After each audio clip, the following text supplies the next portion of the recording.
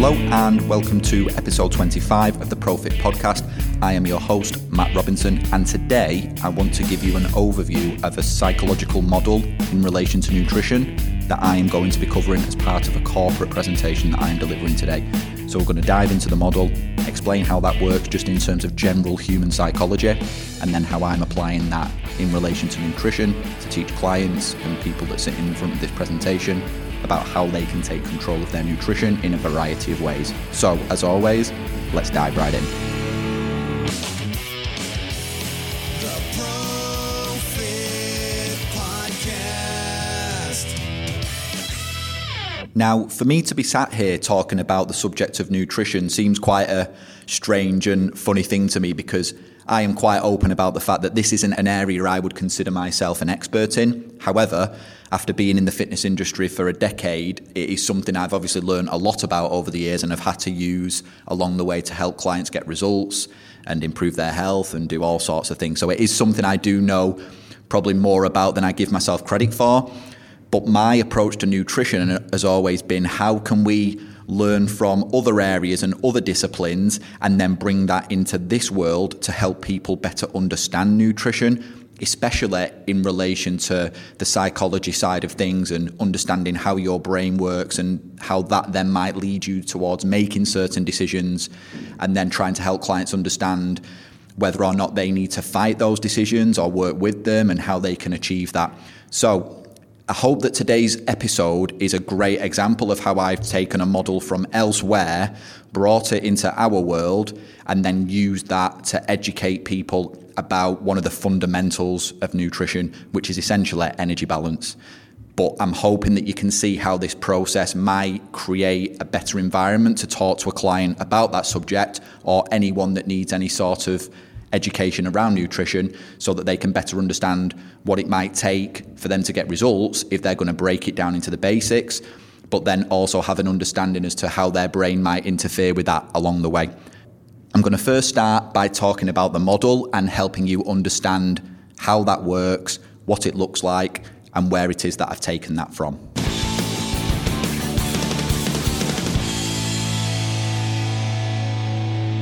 The model that I'm going to use to explain this comes from the author Mark Manson. I'm going to admit that I'm a huge fanboy of his. I love his books. I love what he tries to do in terms of being anti-self-help as a form of helping people improve themselves. I think he's found himself an amazing market, an amazing niche there, and he's doing some fantastic work. I actually had the pleasure of seeing him speak live recently, and he was just as good in person as he is in his books. Now, in his most recent book, he talks about this idea of your brain being like a consciousness car. And it's a really good metaphor or example of how your brain works on like a very basic level. The brain is a very complex organ, and you need countless neuroscientists and PhD level people to fully understand what on earth actually goes on inside the brain, and we're still trying to learn things about that. But when you can break what the brain does down into a very, very simple model and understand how that might influence your behavior, I think that's a very powerful thing to be able to learn, understand, and then use to help you in a variety of areas of your life. So I'm going to do my best at not completely butchering the model in explaining it to you, and hopefully I'll do as good a job as Mark Manson did in explaining it. Just while we're on that note, it's well worth picking up that book, even if it is just to read about that section and that model that he describes as the consciousness car, just because I believe this is a great principle that you can apply to various areas of your life. The model itself essentially looks like this. Imagine that you are driving in a car. You've got the driver's seat and you've got the passenger seat. So the driver is in control of where the car ultimately goes. They are sat at the steering wheel and they determine where that car goes. The passenger is essentially the co-pilot. They're the person that might help out. They might give you the odd direction change, and they might say, oh, look at that over there, let's go and explore that, let's go and explore things over there. Now, if we relate that to our brain, if we think of our brain as two parts, if we think of it as the logic brain and the emotional brain, many of us would like to believe that it's the logic part of our brain that is sat in the steering wheel side of the car, in the driver's side. We would like to believe that our logical brain is the bit that drives the car and that it's the emotional brain that sits in the passenger side. So we believe that we are logically going about our day and making decisions about where to go, what to do, how to get there, what a good decision is, what a bad decision is, and rationalising all of these things. And that the emotional brain is just there on the side trying to create the odd distraction here and there, saying, oh, look at that shiny thing over there, look at this fascinating thing over there, look at this thing on social media or whatever it is. And that's how we like to think that our brain is working. The problem with that is that it's completely the opposite way around. That's how Mark Manson describes it in his book. He talks about how it is actually the emotional part of the brain that is in the driving seat, and it's the logical brain that's on the other side, sat in the passenger seat. And that most of the time we are making decisions with our emotional brain, and then our logical brain essentially rationalizes why we made those decisions. So our emotional brain goes about making choices and making decisions and changing direction. And all along, all our logical brain is really doing is rationalising to ourselves why it is we chose to do that, so that in our head, it makes perfect sense to have made that decision, which means that we'll probably make that type of decision again. So hopefully, that gives you a little overview as to how that model might work and how it looks. Again, Mark Manson does a much better job of explaining that than me.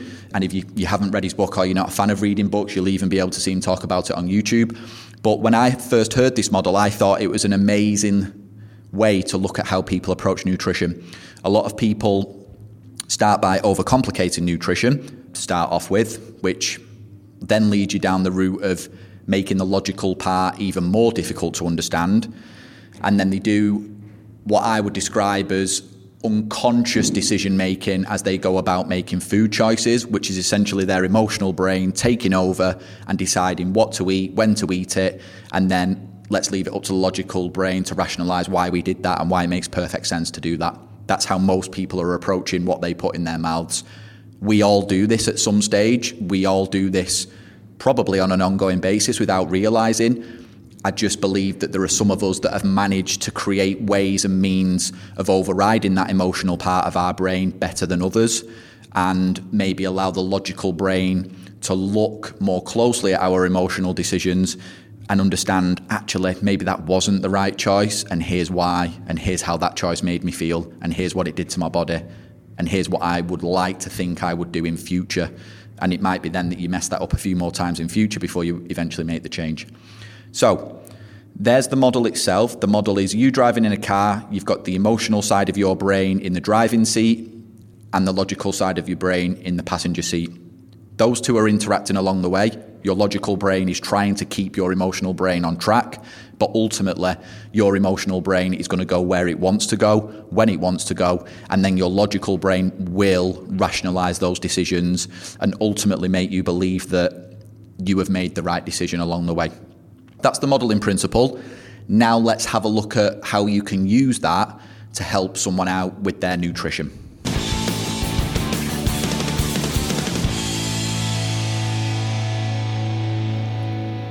Right, so when we dive into the area of nutrition, it can be difficult to understand where to start, what to teach people first, what are the actual fundamentals that are important. Luckily, most of us are on the same way of thinking, that most people on a basic level need to start by understanding energy balance. And that's because most people that come to us in our world want to lose weight or change body composition in some way. For them, a fundamental principle that they're going to need to understand in order to achieve that is energy balance, understanding that what you put in versus what you sort of burn off or take out is ultimately going to decide which way your body goes in terms of lose weight, gain weight, or maintain weight. That is something we need to teach people. It's something we need them to understand.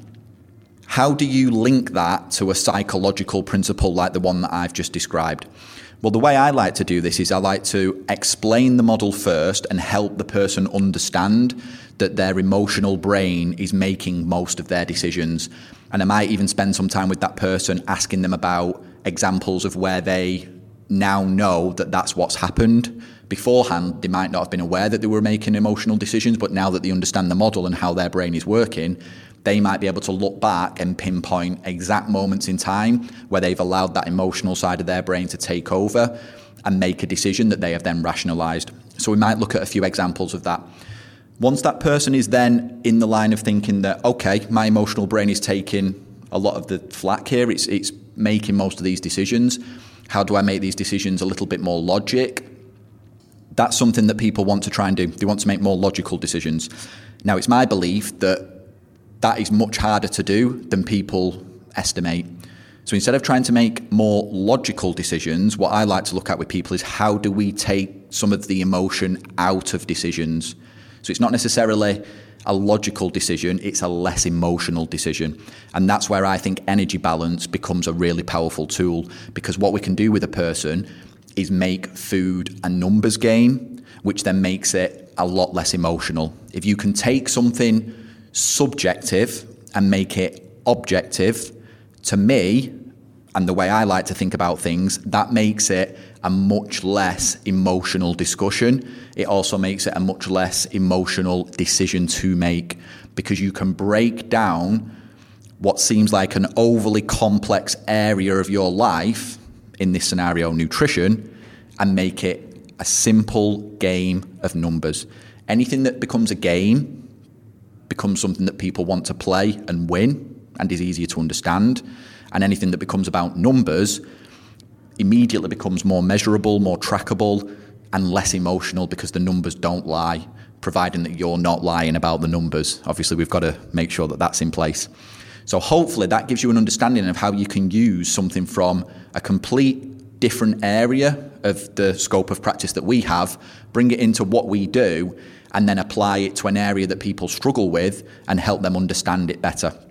So this is what I'm trying to do with this model right now. I'm trying to help people understand that when it comes to nutrition, the first thing you need to understand is that internally you are having this battle with your own brain, and it's the emotional side trying to fight against the logical side, and ultimately the emotional side is winning. So how do we take some power away from that emotional side? What might that look like? In my world at the moment, that boils down to explaining energy balance to people. It's just that I'm now explaining energy balance with a little more context and making it seem even more important, because it's a way of overriding that part of your brain that hasn't been serving you very well in this area previously. So that will give you a nice example of how I'm applying that.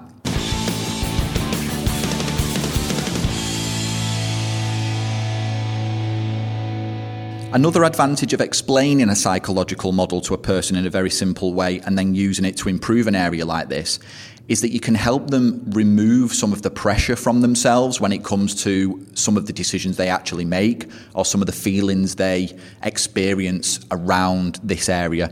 So we know that for a lot of people, there are a lot of emotions and feelings attached to the idea of food and what food gives them. And most of this is very unconscious. They're not aware of why these things are happening or what's going on. And I believe that if we educate people in how these things work and why they are working a certain way, it can help them better understand why they're making those decisions in the first place, take a little bit of the pressure off themselves and stop beating themselves up. And from that place, they can then set about making more positive changes. So let me give you an example of that I was talking about with a client this morning. I was talking to a client this morning about the idea of cravings. And I was explaining to her that for me, this craving phenomenon, I know there's probably a lot of other science behind it, but if we relate it back to this model that I've just discussed, the craving itself is probably a trigger in your brain for you to go and consume something to have some form of emotional benefit. It's an emotional decision that you've made. It's emotionally driven.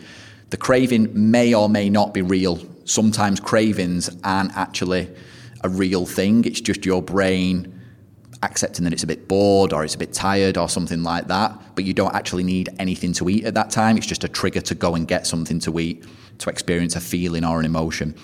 So I talked to her about this idea of, in my mind, cravings aren't a bad thing. You know, if you experience a craving, that's fine.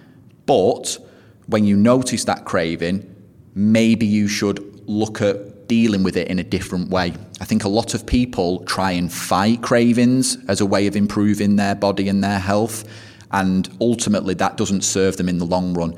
So what I talked about with her this morning is, instead of fighting against that craving, why not dance with it? Why not work with that craving and instead find a way of dealing with that craving that doesn't completely undo all your efforts throughout the day and actually keep you on track? And I gave her an example of how I've been doing that for a while and how I've done it previously with clients and things like that. And it's a very, very simple one. On an evening, if I am bored, I will quite often crave something sweet. I will go around looking through the cupboards, looking through the fridge, trying to find something sweet. That can lead you down any path. It can lead you down consuming a full bar of chocolate. It can lead you down the path of consuming a bag of peanut M&Ms, a personal favourite of mine. It can lead you down the route of, I don't know, even if you're trying to be healthy, consuming a load of fruit that you weren't really planning on consuming, or whatever it might be. Something I try and do instead is just have a low-calorie hot chocolate drink. Dead simple. Dead simple. I'm not fighting the craving. I'm dancing with it. I'm working with it. I'm accepting it's there, but I'm doing something that doesn't completely undo my efforts throughout the day. And this is something simple that has also worked for a lot of my clients. It's a very, very simple way of working around that. The reason this also works as a method is because it gets around another part of psychology that we have to take into account in regards to nutrition, which is decision fatigue. And that's probably an episode in and of itself that I will do somewhere along the line.